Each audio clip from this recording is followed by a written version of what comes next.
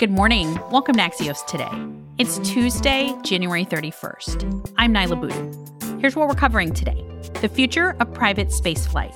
Plus, a very rare green comet appears in the night skies. But first, the U.S. worries over Israel's democracy. That's today's one big thing.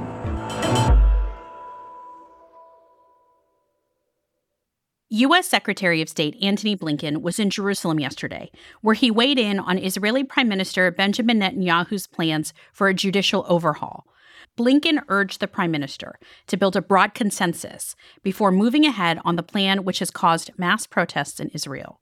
Blinken also stressed the need for calm after days of deadly violence between Israelis and Palestinians. For more on what's unfolding there and the U.S. role, we're joined by Axios' Barak Ravid. He's actually on the road reporting in Jerusalem. Barak, can you remind us what Netanyahu has been doing to the judicial system in Israel? Hi, Nyla. Well, I think that what we've seen here is a blitz of proposed legislation that is basically aimed at weakening the Supreme Court and the judicial system more broadly. And it was expected, but I think no one expected that it would happen so fast and in such a strong and brutal way.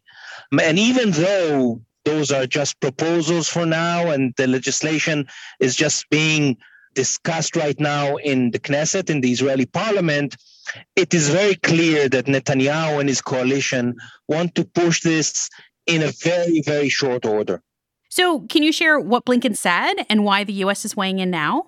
Until 3 weeks ago, this issue wasn't even on the radar of the Biden administration. I think that many U.S. officials wanted to sidestep this issue, not to weigh in, not to get involved, hoping that somehow it will go away. But I think that as time passed and hundreds of thousands of Israelis went to demonstrate for 4 weeks in a row, I think the Biden administration realized it can't stay on the fence. And National Security Advisor Jake Sullivan came to Israel 10 days ago. He raised this issue in private with Netanyahu. But then I think that maybe the Biden administration thought that the message didn't really go through well enough. And, Antony Blinken, he's a polite Secretary of State. He speaks very, very softly. But I think that what he did in this statement was to very politely and very softly tell Netanyahu, listen, this thing cannot continue as it is because we're against it. And if you want to do it, you will need to get a broad consensus and soften this very, very brutal judicial overhaul you're planning. Yeah, let's hear a little of what else Secretary Blinken said. The relationship between our countries, what we come back to time and again, is that it is rooted both in shared interests and in shared values. That includes our support for core democratic principles and institutions, including respect for human rights, the equal administration of justice for all, the equal rights of minority groups, the rule of law, free press, a robust civil society. I was shocked, frankly, that we reached a point where the Secretary of State of the United States needs to stand with the Prime Minister of Israel and basically give him a civics course on what democracy means and what are the shared democratic values of Israel and the U.S. He really went to details, freedom of the press, minority rights, human rights, all those things that I think the Biden administration thinks that if the plan goes through, will be damaged. Turning to violence between Israelis and Palestinians in recent days, what's the latest there? Yeah, the problem is that on the Palestinian side, you have a crippled Palestinian Authority that is losing its control on more and more parts of its quasi-territory. And you have in Israel a radical far-right government that doesn't seem to be really interested in strengthening the Palestinian Authority, and that in its policies could only increase the tensions. And it's a very dangerous situation, and it doesn't take much for this whole thing to explode. We're basically, on a regular day, we're on a powder keg. and now more than ever.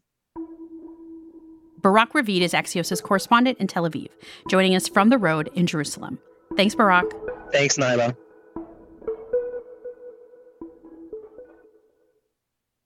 Turning to the skies now, where a rare green comet is visible this week. For the first time in 50,000 years. NASA estimates the last time this comet passed this close to Earth was during the Neanderthal age. The comet looks green because of poisonous gases near its middle, diatomic carbon and cyanogen gas. You can see the comet now, but it'll be brightest when it passes closest to the Earth between tomorrow and Thursday. So for those of us in this hemisphere, heading out Wednesday night may be your best bet. The darkest conditions will make for the clearest view, as will binoculars or a telescope. In a moment, more on space with the future of private spaceflight. This episode is brought to you by La Quinta by Wyndham. Your work can take you all over the place, like Texas. You've never been, but it's going to be great because you're staying at La Quinta by Wyndham. Their free Bright Side breakfast will give you energy for the day ahead. And after, you can unwind using their free high-speed Wi-Fi. Tonight, La Quinta. Tomorrow, you shine. Book your stay today at lq.com.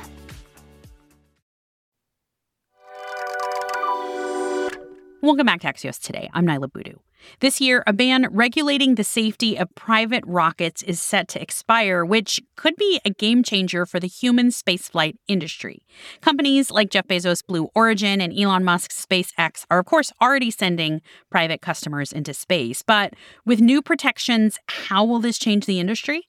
Here to give us the big picture is Axios' Miriam Kramer. Hi, Miriam. Hi, thanks for having me. First, Miriam, I think we need to understand what exactly this ban is and what happens when it expires. Yeah, so this is broadly called the learning period for the private human spaceflight industry. Basically, starting in 2004, Congress gave the FAA permission to effectively regulate the spaceflight industry.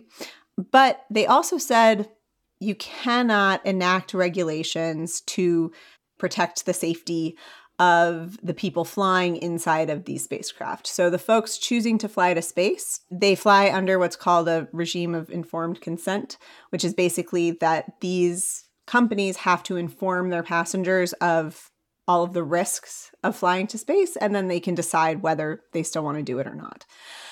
In October, the moratorium, so this learning period, is set to expire. It's possible Congress could extend it again, but it's looking pretty likely that it will expire, and then the FAA will be granted the authority to regulate the industry for safety as they see fit. So this fall, if the FAA does begin to regulate private spaceflight, what might that look like? It could be anything from more prescriptive regulations, which is something that the industry really doesn't want, that are kind of saying, okay, you must have this button or this lever or something like that. Or it might be a little bit more of a gentle touch, something to start a framework around in case there is an accident, which in all likelihood there will be one day.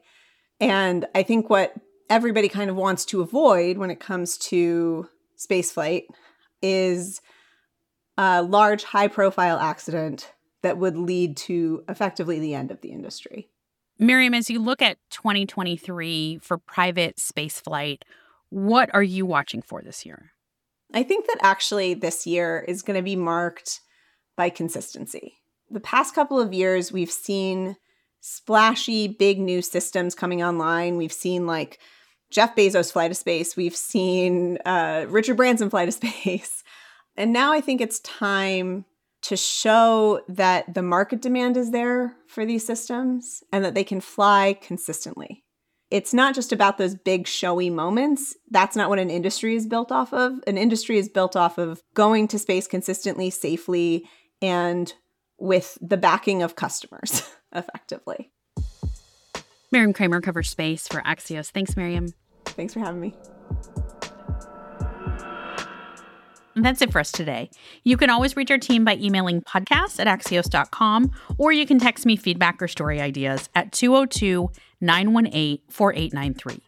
I'm Naila Boodoo. Thanks for listening. Stay safe, and we'll see you back here tomorrow morning.